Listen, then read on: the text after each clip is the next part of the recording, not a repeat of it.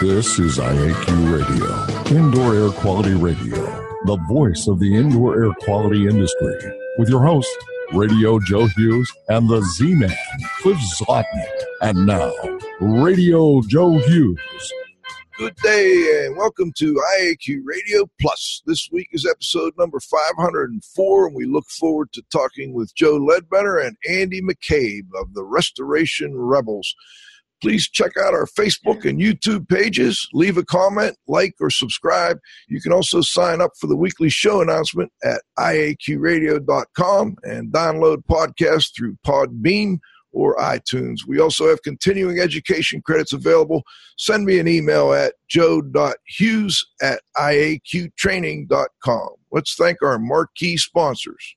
IAQ Radio marquee sponsors are John Don Products, where restoration and abatement contractors shop. Visit them at jondon.com. That's JONDON.com. Healthy Indoor Magazine, a free online digital magazine for industry professionals and consumers. Subscriptions are available at healthyindoors.com. Particles Plus, engineers and manufacturers feature rich particle counters, air quality monitoring, instrumentation, and vacuum pump technology. ParticlesPlus.com. Count on us. I want to mention our newest sponsors, the Restoration Industry Association, the granddaddy of the restoration industry. Network with leaders. Learn more at restorationindustry.org, and AEML Laboratories. Free FedEx shipping, great pricing, same-day results, and never a rush fee. Learn more at AEMLinc.com. Let's turn it over to the... And now you can win a cool prize. It's time for the IAQ Radio Trivia question. Be the first to correctly answer. Simply email your answer to czlotnick@cs.com. Or if listening live, just text your answer from your computer. And now, here's the Z-Man with this week's IAQ Radio Trivia question. Hello, everyone. I'm sorry to report there was no correct answer to our last trivia question. It was a tough one. On a set of electrical plans, what does the triangle represent? The answer we were looking for was the telephone. The IQ Radio trivia question for today, Friday, May 18, 2018, has been sponsored by Ideas, the solution chemistry company, creating unique solutions to odor removal, surface cleaning, and decontamination problems. Here is today's trivia question. Name the philosopher, author, and journalist who said, "I rebel, therefore I exist." Back to you, Joe. Okay, today we've got Andy McCabe, a longtime restoration professional out of Bend, Oregon. He has a book on mitigation called The 24-Hour Tech. He's got an online training course by the same name. He runs a podcast called The Claim Clinic, and he's the president of the Alliance of Independent Restorers. He also is one of the founders of the Restoration Rebels. Long history in the restoration industry. Can you put his bio up there for me there, Joe? Thank you. And we have got Joe Ledbetter. Cliff, you want to introduce Joe? Sure. Joe Ledbetter is the owner and senior business consultant for DisasterCo, .com. Previously, Clean Source Consulting of Warren, Michigan. He's also president and founder of Manley Construction in Warren, Michigan. Prior to founding his current companies, he was the co-founder, president of the Cleaning Connection of Warren, Michigan, and the director of business development of the DryTech Group in Ottawa, Canada. In 2016, Joe surpassed 1 billion square feet of mitigation to commercial buildings and thousands of residential losses, ranging in size from $5,000 to $200,000. He's also one of the Restoration Rebel leaders, and his role is to help build and grow the group through sharing his knowledge and experience and helping develop the management and revenue opportunities for the group. Go ahead, Cliff. Why don't you get this started? Wow. Okay, cool beans. Okay, well, I guess the question goes out to both of you. Why did you form the group? First off, thanks for having me, guys. I've done a podcast before, and the fact that you guys are doing this live is incredible. and I've listened to your guys' show before, and I just it's an honor to be on. So why did we start it? Why did I start it? Well, I started it because I was asked to. People were calling me and emailing me hey, I've watched your YouTube videos, or I've listened to your podcast. I like what you're saying, but what are we going to do about it? What are we going to do about it? And so April last year, I decided to do something about it. Let's form a group. Let's get together. Let's start talking about these pain points that we all share, and see if we can't come with some solutions. Cool. Andy, Joe, do you want to add anything? Ultimately, Andy started this with a video. Like one day, out of nowhere, here's this video of this guy in our industry and speaking to the heart of everyone in the entire industry. And like overnight, like within a couple of weeks, everyone in the industry had heard about this video. And the truth behind it is what allowed everybody to connect. You know, Andy, we didn't go through your full bio, and I want to put it back up on here for the listeners, because I think it goes a little to the heart of why you started this group. You had worked with Murray Dial Sr. He was the founder and original member and past president of both the NIRC and ASCR. Yeah. And you worked your way up. And during that time, you saw two employers. If I remember correctly, Cliff could correct me. And the rise of the TPAs. Tell us a little bit more about the video and what caused you to put it up. Well, Dow Columbia was, I think they were one of the OG restorers, right? They started in 1945 or 1950 or something like that. The classic story of a carpet cleaner being asked to come do restoration work because that's where we all started. They were all carpet cleaners before they were restorers. Insurance companies said, well, these guys are already here doing this work. Let's use them. Let's partner with them. And it was good. It was good for a long time. What we've seen since the late 90s and early 2000s is an incredible push to squeeze margins and increase the administrative burden on these contractors that perform this work. And it got to the point where I knew the right thing to do, but I wasn't always able to do it because I had to split my loyalties. And splitting my loyalties between my boss, the adjuster, and my client was destroying me, just destroying me inside. And it's destroying our industry. So that's where it all came from, is I know the right thing to do. I was sucking water and poop out of people's crawl spaces and doing all that because Reed and Murray and Darren Dow believed that that's where you needed to learn. Before I could estimate damages in Xactimate, I needed to learn how to do the do. And coming up from that background just gave me a strong feeling of loyalty to the entire industry. Of we get out of bed in the middle of the night and do things that no one else is willing to do because it's the right thing to do. And we like coming to the rescue. And what we've seen over the last 15, 20 years is a degradation of our honor as an industry at the behest of someone who just wants to save a buck at the end of the day. Cliff, let me turn it back to you. I want to get back. I think that, I remember when I first started teaching classes on fire restoration back in 81. And I remember opening every course that I ever did with the statement that the insurance adjuster is never your friend. And, he is your opponent. And, the bottom line is it's a game, it's a competition, between us and them. And I think that in many situations, people just haven't gotten it. But I think a lot of what we did was really self-destruction. Personally, I think we played a major part in it, and we'll probably get into that as we kind of go forward. Well, in terms of the group, how do you describe it? I mean, is it a social group? Is it a political action group? What is it? And then the follow-up question is, how is it what you say right. it is? Yeah, I think Joe, Mr. Ledbetter, let's let you take that one.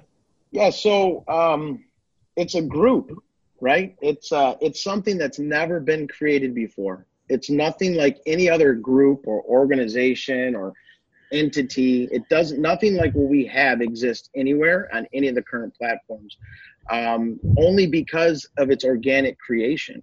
Like, people are a member, people are there and engaged every day because of the knowledge and benefit that they're getting to grow their business, in all facets of their business. It's very, very unique. And you got to remember, this started with a video and became a Facebook group, then became a movement, and now it's moving forward to the next phase. And we, as the leaders, we don't necessarily know the exact direction definitively. We're mapping that out right now, right? Because nothing like this has ever been created before. And we realize that we have a group of people that genuinely have the right intent, and they want to do better, and they want to make a change. So we're trying to help control and organize that energy to make a serious change in the industry, like from a practice standpoint. Like, what are your protocols? What paperwork should you submit to the carriers? You know, how should you work with carriers? Understanding all the different things within your business. And it's really hard to put a label on it, Cliff. We struggle every day as leaders to put a label on what this is, because it's so organic and it's moving so quickly, and it's moving in a direction that's going to make wave of change.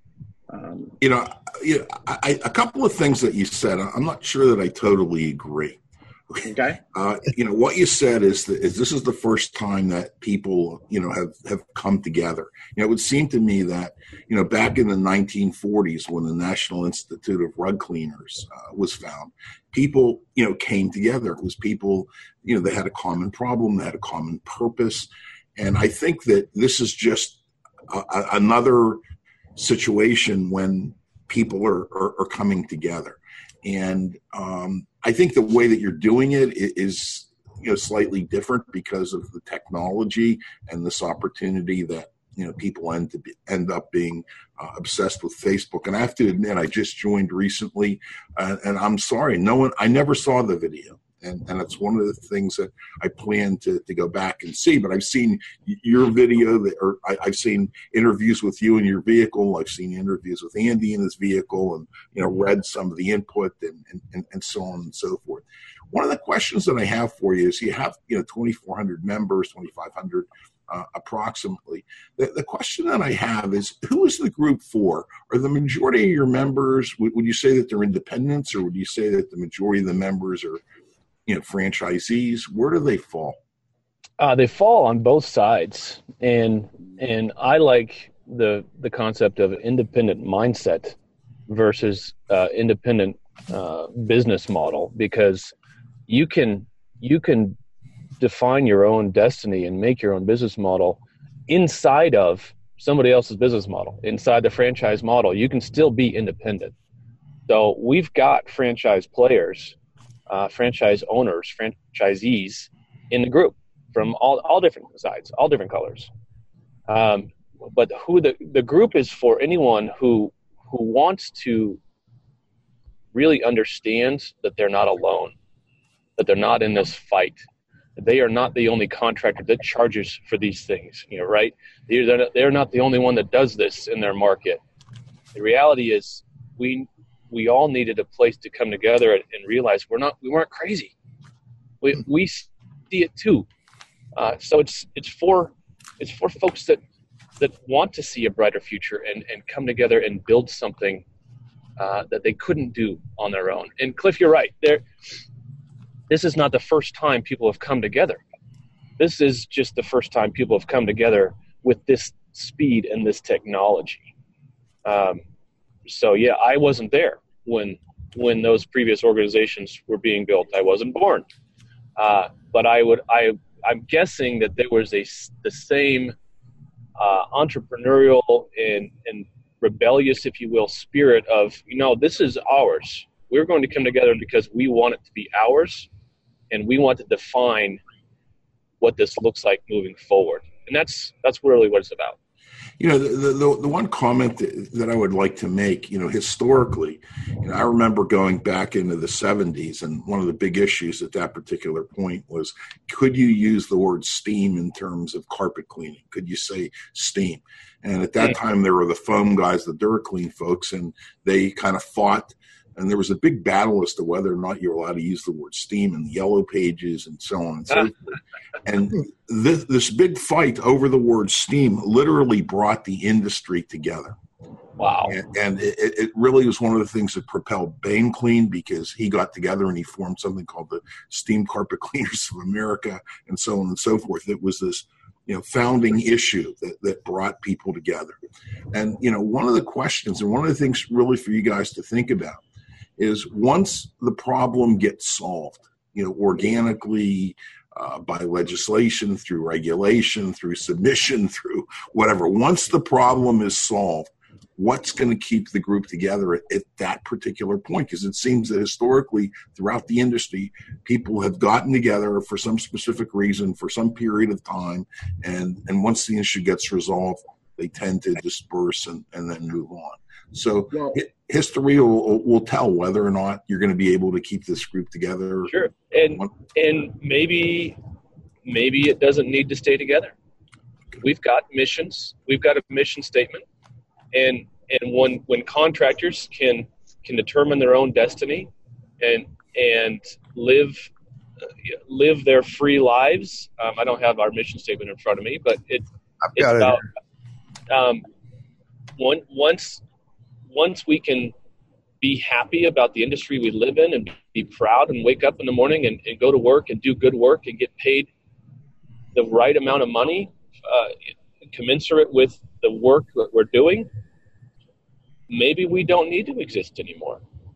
Or maybe there'll be another problem after that we need to jump on. And if Cliff, if I can just add to that, right? So besides the challenges that we're trying to help guys work with on a daily basis, at the end of the day, that's just one piece of the conversation that's being had every day in our group, right? So there's other conversations like what marketing works for you, what meters are you preferring, what kind of dehues do you like, right? The other questions that guys still need answers for, and a week from now, a year from now, 10 years from now, when there's another group of 1,000 new startups or whatever, people in the business, they're going to have those same questions. So I think the group has a potential to be here for the long haul. The real question, I think, is more not, does it stay around, right? I think it's how big does it get? And at what point, right, does it actually make change? And just so Andy knows, we have the Restoration Rebels mission up on screen right now. A united family of viable and vibrant restoration professionals operating in an environment of shared prosperity and self-determination. I'll come back to the strategy and the mission in a minute, but I also wanted to just kind of lay out a little better for me and maybe listeners. Okay, you've got the Yahoo group, Facebook group.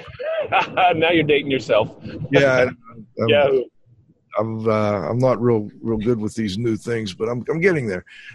You got the Facebook group, 2,500 people, but before the show we were talking, and you guys are also doing an annual event. Just one, is that accurate? Maybe tell us a little more about that. Well, we've done two now. The first one was in my hometown of Bend, because I didn't know who was going to show up, and I didn't want to fly anywhere and spend a lot of money. So I said, if we're going to get together, you're going to come to me. So last September, 43 people did come to me. We came together and realized that, hey, this might be something real. 2 weeks ago, we had 185 people in Nashville, Tennessee. Well, I think plus the vendors and sponsors, right? Well, not including, vendors and sponsors. And so we quadrupled the size of that event in 6 months. And that was all just a reaction of people saying, when are we going to do this again? When can we get together again? And people left Nashville with their hair on fire. I felt like they're just, this is something, I don't know how many times I heard it. This is something that I've never seen before. I've never seen this before. I'm a part of all these other groups, and I've never seen this before. That told me, coming away from Nashville, that we have an edict. We have a directive to continue this thing, to make it bigger and more influential going forward. Well, that kind of leads me into the next question Cliff had put together here about the group's governance. And then along with that, obviously, I would imagine you charge something, but maybe not for this event. And how does that all work? Do you then put that money back into the Restoration Rebels? Do you have any paid staff? Maybe tell listeners a little more about how that works, because this is an interesting, just from my perspective, it's a very interesting look at how the younger guys coming up, the younger guys and girls coming into the industry are organizing a little differently than we have in the past, using the new tools that are available today. And it's very interesting and obviously pretty powerful. You've got, 2,400, 2,500 people on this Facebook group. So Andy, I'll take the first part on that. So, to answer the first part of that, Joe, the leadership or the organization, if you will,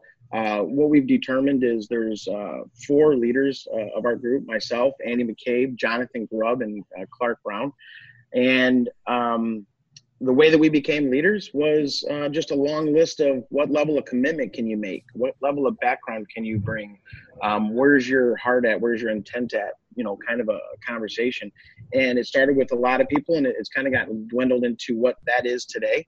We're establishing separate levels of admin management and moderators for the Facebook page, people to help participate on different tasks. And then from an event standpoint, we charged for the event, and upon the completion of it, it was not a profit center for us. Hopefully next year we'll be able to maybe do a little bit better on the profit side, but our intents were to have the event and be able to have a little money to keep the organization moving forward, right? Keep the opportunities, keep some of the legalities starting to be collected. And it's 100% run by volunteers. So there is no paid staff. Nobody takes a penny whatsoever. And that's what's really interesting and powerful about it, because it is genuine. It's what's happened is we've collected and created a space where other industries professionals can come in and give a lot of knowledge for free.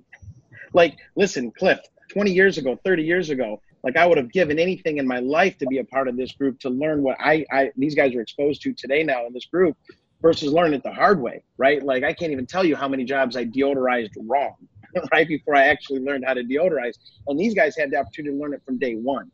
And that's the power of what it is. And we don't charge for that, right? Like that's, at the end of the day, that's what it is. It's a knowledge base. And because of that, the return is people want to volunteer. People want to participate. People want to help grow this in that direction. So, and as we sit today, the leadership team is evolving to systems and processes and protocols. And at some point, yes, there will be admin and staff that's going to have to run and manage a lot of the logistics. But we've been able to take this from 0 to 2,500 and have true alliance, right, and connection and organization with volunteers. And the tough comparison is trying to take what the Rebels is and what the Alliance is and compare it to something like the RIA or ASCR. ASCR, RIA, they've been around for 50 plus years. They have a lot of history, a lot of organization. They have big machines behind them, but they also weren't started in the internet age. So trying to compare, well, what are you guys now? Well, we don't know yet. We're just brand new babies in this thing. But we have given folks access in a way that people haven't had access to information and mentorship ever before because of technology. And will this be when you start to hire admin, et cetera, is the vision that it would be a not-for-profit type of? No. There's enough non-for-profits out there. I don't have any desire to start an educational arm and become an RIA or an ICRC.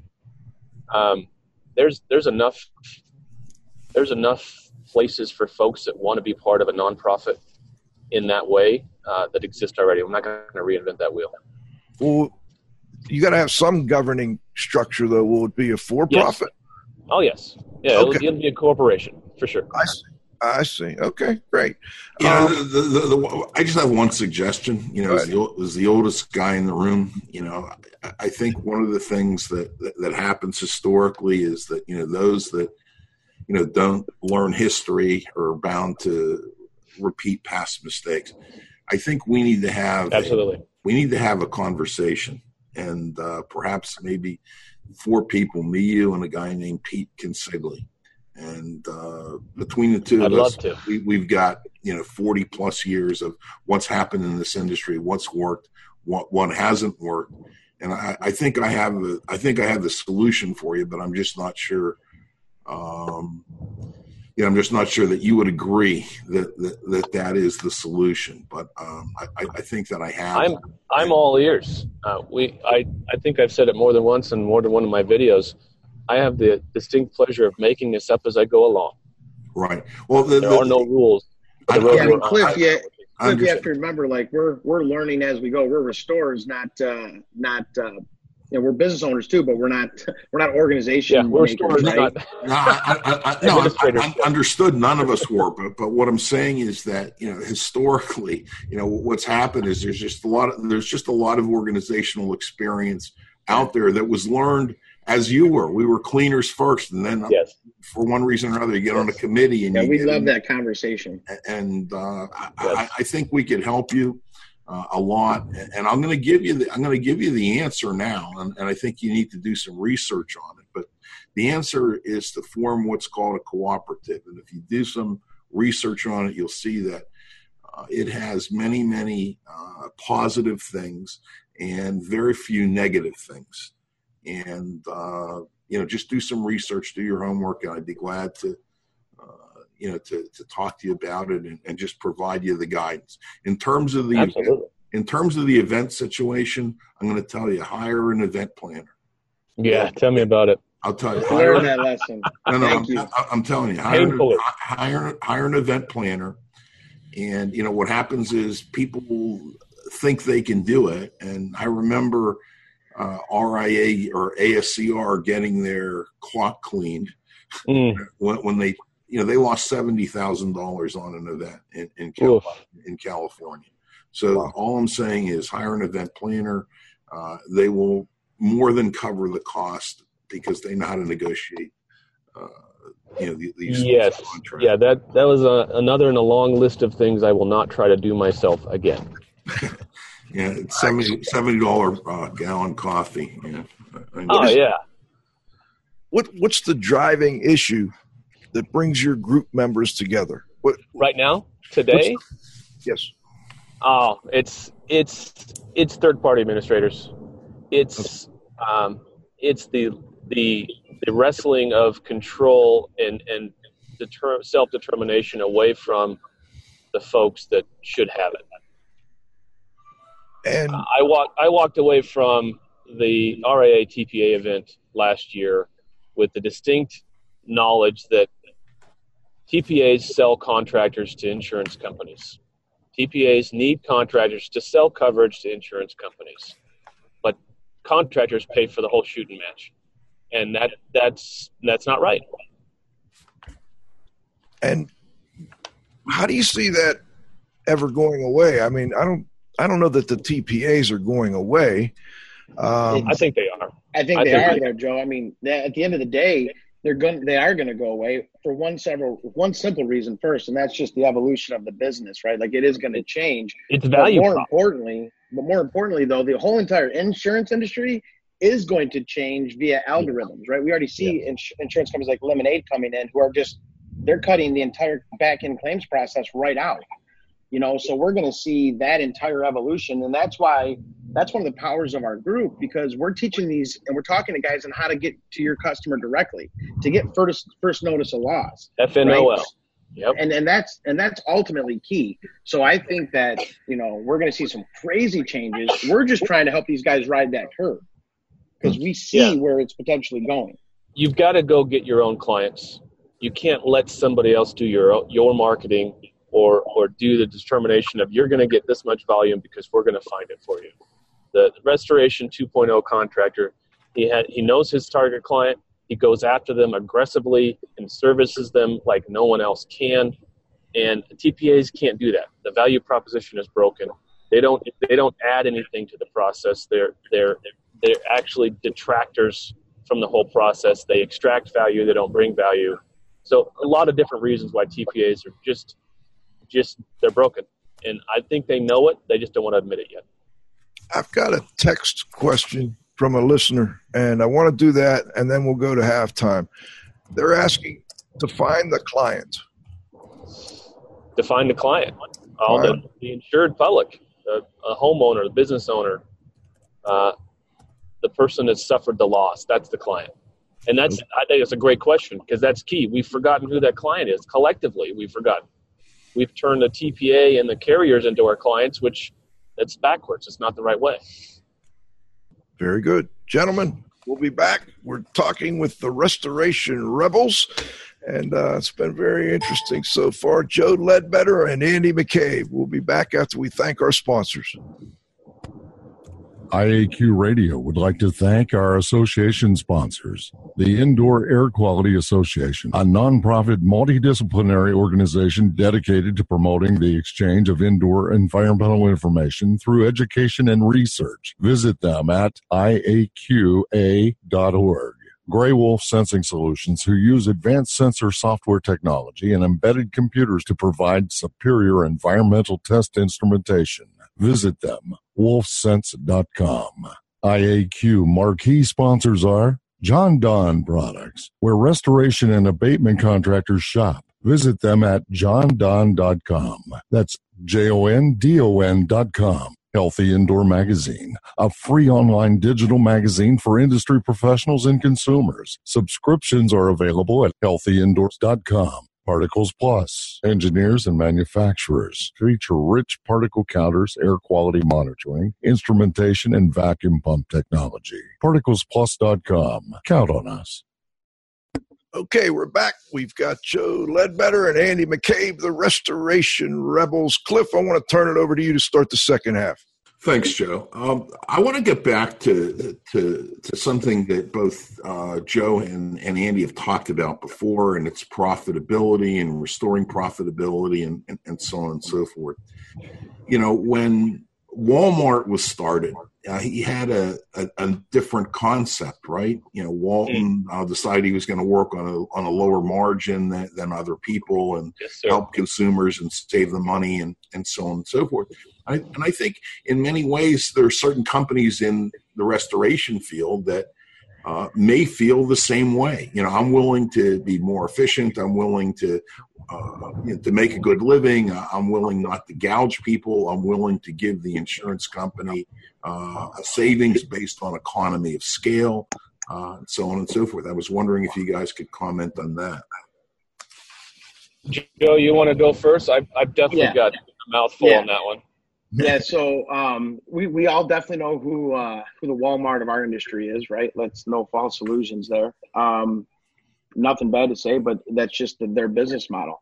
And I think it's great, but I do think that one glove doesn't fit all. And I really do believe that the consumer, the insured, the customer, should have the ability to go to Sears or, Marshall's or Macy's, right? So it's not just about having that option as a Walmart. And I think that's really where the rest of our industry is at. And I think if you're in the business, you're either trying to follow that Walmart model, and we see a lot of guys doing that, or you're trying to just give a better maybe level of service and maybe a little bit better quality. And then so you do find yourself sometimes in a price war, right, with the insured or with the paying financial parties. And I don't disagree with anything you just said, and I will say the fat has already been cut from this bone. We have cut the fat. We have become, as an industry, as efficient as I think we should have become. Secondly, I'm an insurance adjuster. I'm a licensed adjuster. I don't know if you guys knew that. I do insurance claims for both sides of this coin, and I know for a fact the insurance premiums were not written. You don't pay premiums so you can go get Home Depot quality flooring, right? You get the you were owed what you had in your house at the time. And not everyone has Home Depot Pergo in their house. So to say that we need to be cutting costs and becoming the low-cost vendor when people paying into the system are paying a premium cost, we got to rectify those two statements. I think you kind of answered this text question I've got here, which is how do you communicate? No, maybe not. How do you actually communicate the value of spending more to the client? How do you communicate? Through education. Oh, well, that's based on, okay, go ahead, Joe. Yeah, I mean, that's education and knowledge, right? And that's demonstrating to the client through some common sense that, hey, I have to do X, then Y. And they start to understand that when you're looking at two different bills or scopes or estimates, they're like, oh, well, of course you have to do X to get to Y. And they start to understand those things, right? It's really just being transparent. And I think that's where our industry failed, right? Because people stopped giving their customers full transparency, meaning, Walmart's never gave you that big breakdown of what actually happened, right? And the independent guy says, here's exactly what we just did to the T. And I think that level of transparency gains trust with customers. So it makes the proposition of value that much easier.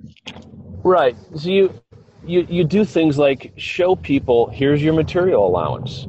Here's what my pricing machine called Xactimate says your material allowance should be.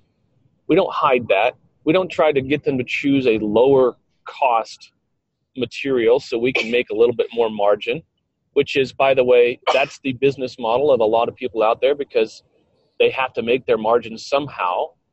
But you got to be 100% transparent. Like it's in our values. It's in one of our commitments. I will practice incredible transparency. Part of that transparency is this is the estimate that I have, and this is the detail of that estimate. Here's the value, or here is the values of these materials that you can go shop with. And guess what? If you don't spend that, who gets that? I don't keep that. We give it back to you. You can have that as a credit. We can do some more work, or anything. But for the longest time, we have hidden things from our clients, and we have not explained to them fully how the claims process works. And that is where the value comes in. When someone feels that they have been fully educated and they are fully empowered to make really good decisions, that's where they start seeing value. One of the things that you talked about was education. And, we've heard this term artificial intelligence a lot.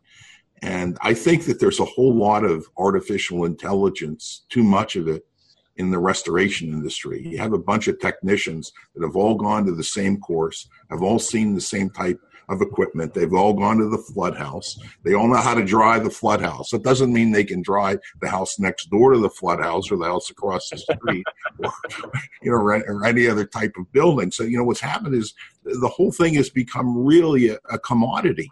In the old days in restoration, the big sales point to the insurance company was not how much I charged, but how much I saved. The bottom line is they would pay me more money than they would pay my competitor to do a particular project and be able to justify it because we would save, we would save 10, 15, 20, 50 times more than what they paid us. Yeah. So, or the homeowner or the business owner got back in quicker. Absolutely. They on ALE.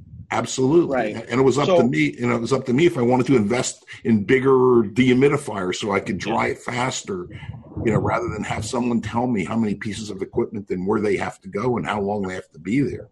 And Cliff, to that point, so our version of that, right, or at least our look at that is we all understand that over 50% of the cost of the claim is on the back end that we don't even see as restorers or contractors. It's in the claims management piece. And so we have a mindset that if we can remove the friction, right, the challenges that we have between contractor and carrier, that guess what, we can shorten the claims cycle because there's only one thing that a carrier can measure, and that's time. There's not a single other matrix that an insurance carrier can measure. So if we can reduce the time of the claim by just being transparent, hey, this is what it is. Can we just finish, right? And settle this claim and not fight over this nonsense or not have to jump through hoops and drag it out. that we reduce the overall back-end cost of the claim. So the value proposition to the carrier today isn't, hey, listen, I can save this wood or I can save this floor. No, it's listen, if we can understand and communicate together cohesively without a bunch of artificial roadblocks, we can actually reduce the overall claim cost. And if I'm the carrier, I want that conversation, right? Because that really helps my bottom line as a carrier. And ultimately, we just move these things forward. I got a text question I want to put out there for you guys. I think it's a good one.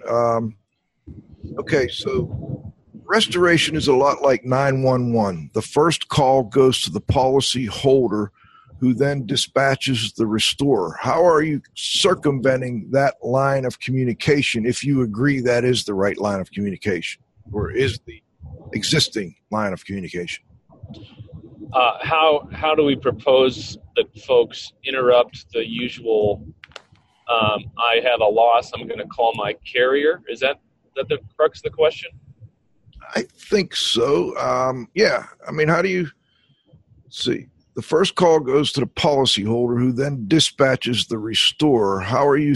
Yeah, I mean, a lot of people, they have a loss. They call their insurance company, and as things have been more and more recently, the insurance company has their people they send out. Or how do you get people to interrupt that and get them, give them a chance at this call? 100 different ways. Okay. But funny that included the word 911 in it, because look at what 911 restoration's model is. They do zero TPA work, right? They don't get dispatched by any carriers. They interrupt the message stream, wherever it was, pay-per-click advertising or whatever. They go direct to the consumer to get that first notice of loss. So there's 100,000 different ways to go get first notice of loss. But the key is to concentrate on that instead of. Yeah, I think what Andy was saying is my POM scores. Yeah. Andy's point is very valid, right? Guys, it's instead of focusing on your POM scores or focusing on what the carrier is making you jump through in roadblocks, it's focus your effort on building that relationship with the end user. So to circumvent that. It's not really circumventing it. There's always going to be a percentage of people that call their carrier, especially when the carrier model changes and the customers just get paid direct immediately. But at the end of the day, that's part of what our group is about. It's about giving these restorers other means to connect with Mrs. Jones before Mrs. Jones has a problem. And let's dispel the myth that all claims go through a TPA. If you listen to Jerry Edel, super genius guy, anywhere between the percentage of claims that any one carrier or TPA retains is anywhere from 25 to 75%. So let's call it 50%. That means only half the claims that are out there are going through a TPA. That means there's half the claims out there that are on the free market, ready for people to go get in one way, shape, or form. And we could probably do a whole show on the answer to that question, but I think you guys have, kind of summarized it pretty well for us here. Cliff, let me turn it back to you. Thanks, Joe. Okay, let's go back and let's see. Joe, are you hearing that noise in the background? Interference too, Andy. I don't know. Is that me? You try to muting me. Okay, we're going to mute Andy. We'll bring you back whenever we have a question for you. One of my big concerns is what are you doing about the fire restoration side of the business? And I'd like to talk about that. Yeah, Cliff, listen, that's a great question. And you said something earlier that basically industry was started with fire and that we just dropped it like a bad child, right? We've abandoned fire. There's still not a single real true guideline and reference of how to, in my professional opinion. And I've done thousands of fires, commercial, residential. And I do believe that we need to do something about that, and again, the power of this group, the engagement, it's a simple conversation. We can start this with this group and say, who's doing fire? Where are your challenges within the process? And let's identify a roadmap of actual execution. There's a lot of voodoo science out there with odor deodorization. There's a lot of really cool technology that's just come out with removing hydrocarbons from surfaces. And there is no standard. We need to create a standard. I don't know that we're the right group per se, but I think our hands-on engagement can help participate to an organization to help create a standard, but there needs to be one. There really does. It works for you now. I tend to be anti standards. I think that having minimal standards is okay. I'm really against prescriptive standards. Actually, RIA has they've kind of put one together. I think it's really an outline, but it goes about 75 pages, and it's pretty well done.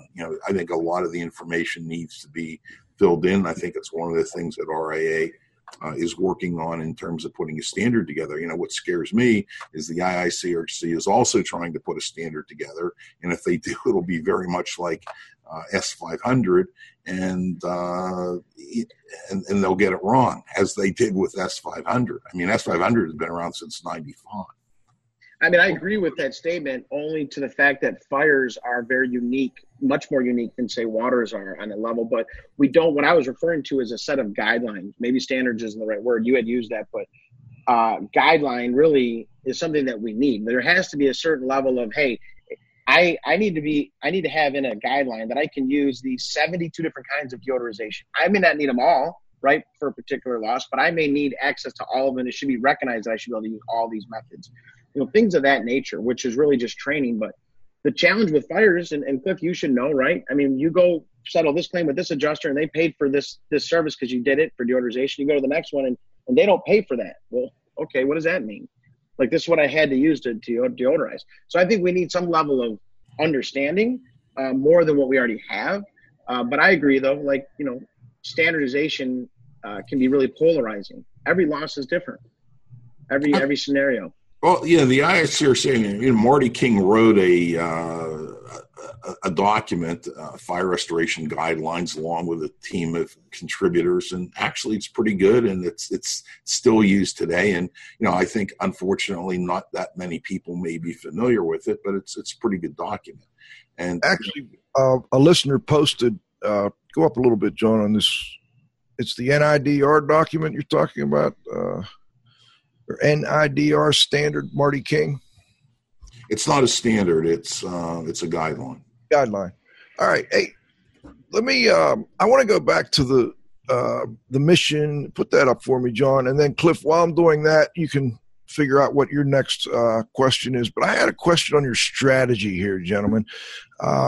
It was to empower restoration contractors to provide value without undue influence. That's pretty easy to understand.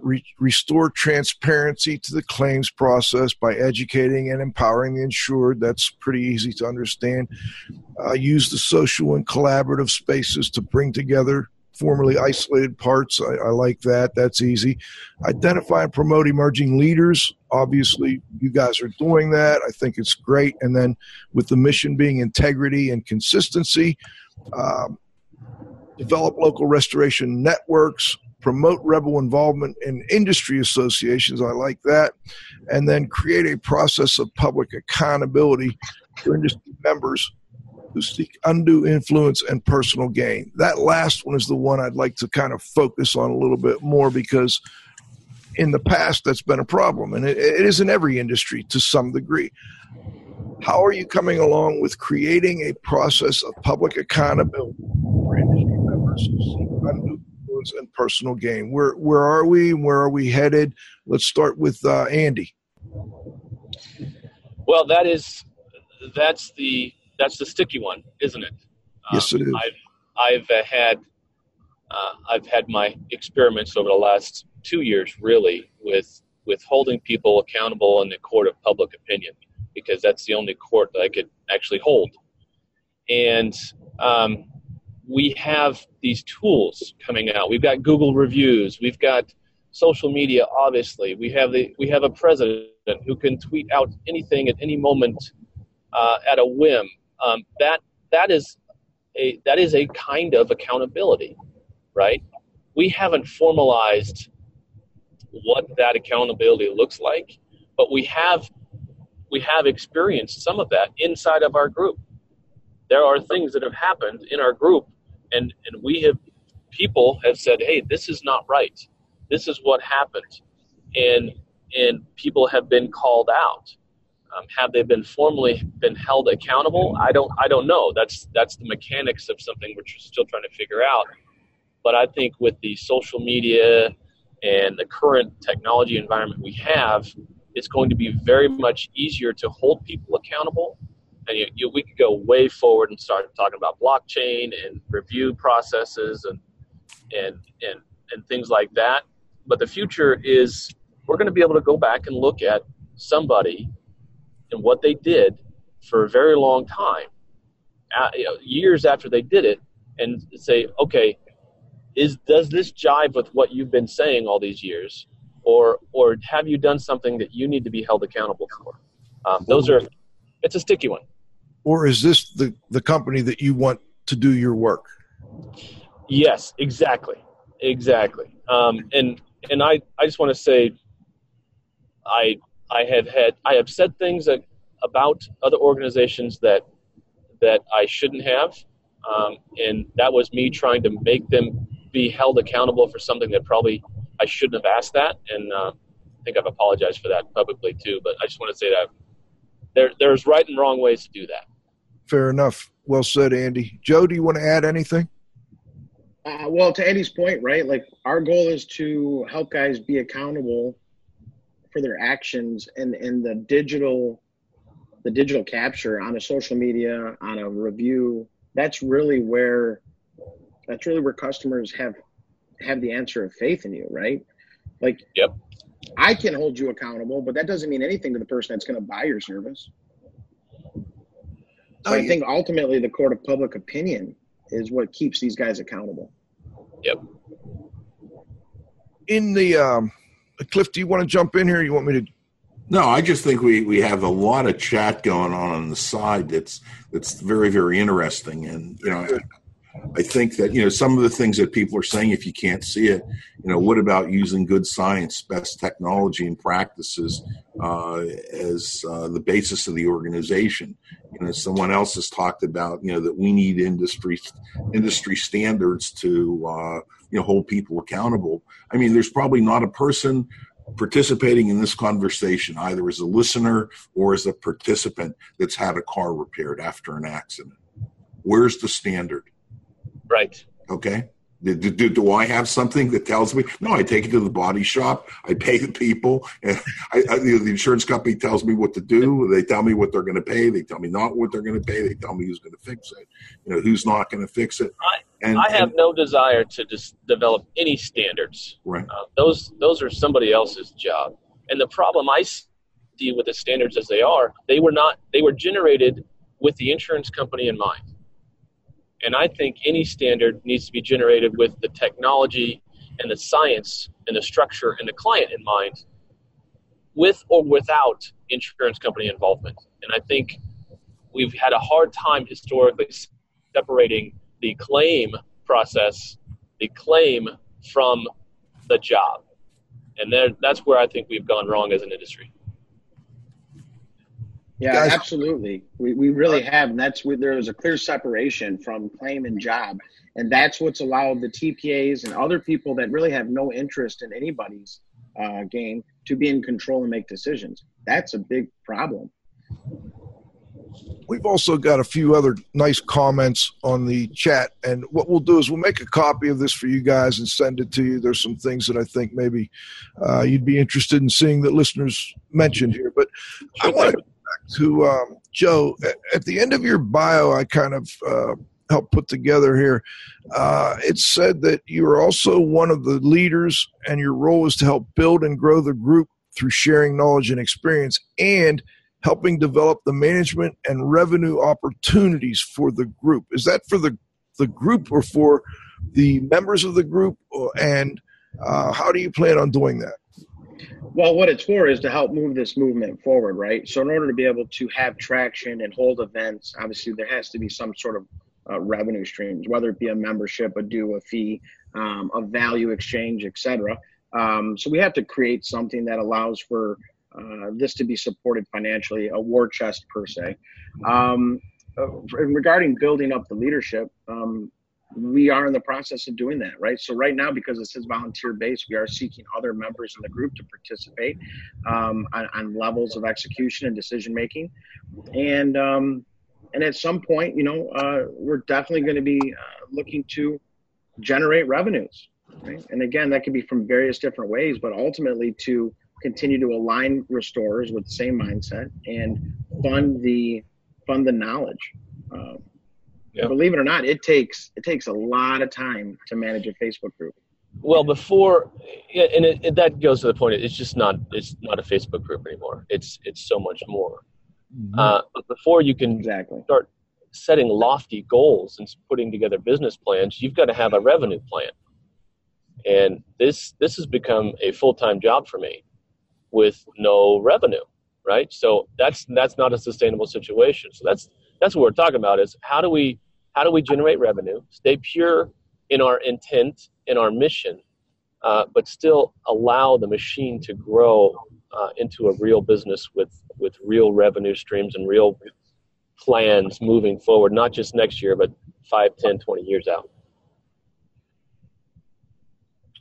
I wanted to quickly ask, as far as your group membership goes, how many of them are international members? I noticed a few names, actually some past guests on IAQ Radio, Penny, Trilal, others. How many international people do you have? A handful. We got a couple people in the UK, 6 or 7. I don't know how many in Australia. I think that these people just fell in and they grabbed hold of us and adopted us into their ecosystems. And I think that goes to show that there's not just a United States common pain, but it's industry wide. There's commonalities that we all can come together and solve in very innovative ways. What about Canada? Yeah. You have any members in Canada? So we do, and I have the data up right now. So we've got 2,200 members in the United States, and then the balance of them, so like another 300, is from all over the world.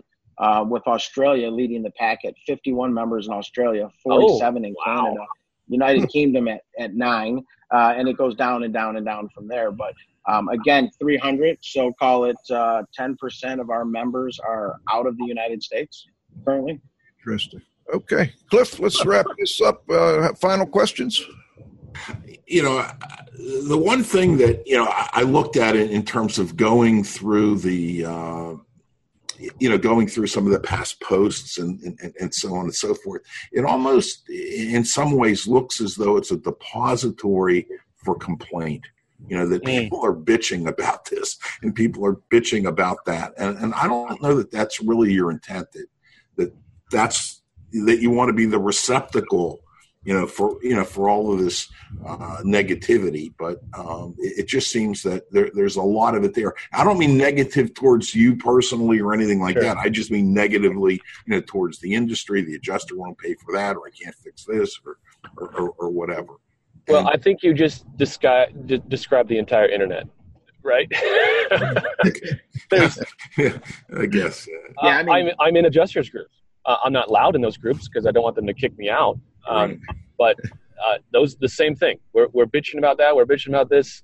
That is a lot of what it's about. There's some catharsis there about coming to a place and saying those things. And I would say that we have moved away from that from the beginning. Last year, it was that was all it was. I think we've become a little bit more constructive in our membership and our guidance of the conversations. But we also need to understand that I can come to this group and say, hey, State Farm said, this adjuster said they don't pay overhead and profit on cleaning. And then we're able to go into that. Yes, it's a little bit of a whine, but mainly it's, they paid me overhead and profit last month. Here's a claim number. So that type of communication, I think we need to have. It's the internet. There's going to be that. And Cliff, to be honest with you, it may be perceived as a complaint, but so that's another part of why we're a little bit different, right? We have a different mindset. So it's not really viewed as a complaint. It's really viewed as a question out of anger or frustration. And our goal is to answer that question. And that's where the culture of this group really thrives. When you look at the engagement level, there's 100 posts a day. On each post, there's on average like 80 comments. When you look at that type of reaction, if you're a restorer today and you have a challenge, problem, issue, concern, and you put it on the thread, you know within 2 to 3 hours, you're going to have 20 to 30 real, serious, solid answers. And that's power that people just can't get anywhere else in our group. Yep. You know, I don't disagree entirely, but I disagree partially. Sure. You know, in looking at this group and looking at other groups that are within the industry, there oftentimes there's a question, and then there is a series of parroting something from an IICRC training course, or the instructor said this or whatever, and you just get it over and over and over and over and over. And, you know, what happens is what's wrong never gets corrected. You know, we keep making the same mistakes, and people just keep repeating it. You know, like, you know, ozone and water produces hydrogen peroxide or whatever. Well, Cliff, listen, to your point, 100%, we would encourage someone with your background, your knowledge, your experience, right, to be a participant and what we would call an honorable admin in our group. And we want you to participate and help change those conversations from yesterday, from yesteryear, where they have been repeated, right, where they're not the right thing. To chime in with some of your phenomenal expertise. Like, we would encourage you to help us with that. Not, you know, if you have the time, right? Of course. But to answer that question, like your knowledge base would be so beneficial to these guys. No, I told you I would be glad to, you know, have a conversation with you. And I think Pete and I could, just based on our experience, we know where the mistakes were made. And I think perhaps we can provide you the guidance to, you know, to get where you need to go. Yeah, you guys are legends in my mind.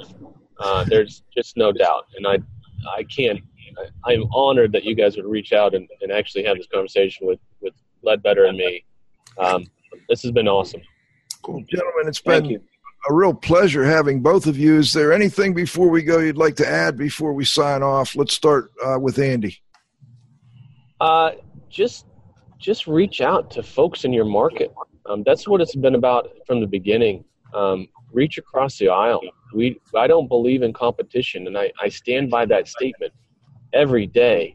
We are not in competition with each other. There's always enough work out there. Mother Nature is making sure of that.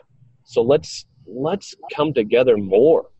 If you don't want to be part of the rebels, fine, but come together in one way, shape, or form, and that'll make us all better. Yeah. Thank you. The only thing I'm sorry. Go ahead, Joe.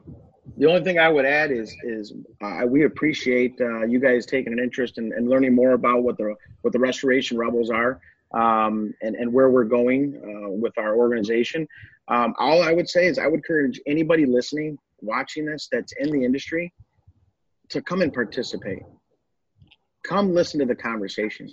Come help in the conversation. And by the group of us, we can make a change that no one would ever see coming. Gentlemen, it's been a real pleasure. We thank both of you for joining us, and look forward to following your progress as time goes on, and hopefully doing another show down the road. This is Radio Joe Hughes saying thank you to Joe Ledbetter and Andy McCabe. Now we know a lot more about who the Restoration Rebels are, and look forward to working with them in the future, and hopefully they'll be able to help fix some of these issues that are unfortunately cropping up, but it's in every industry, I guess. And you guys are taking the bull by the horn, using some of the new techniques and new social media ways of. And you mentioned that blockchain. I'm very interested in that. Down the road, we're going to have to talk a little more about that. I think that's a fascinating. Let's do it.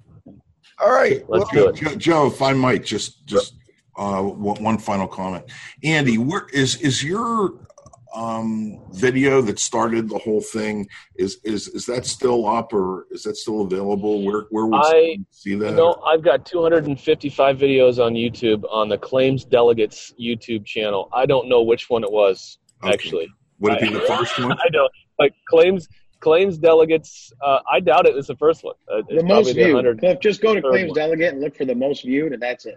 Okay, most viewed. Okay.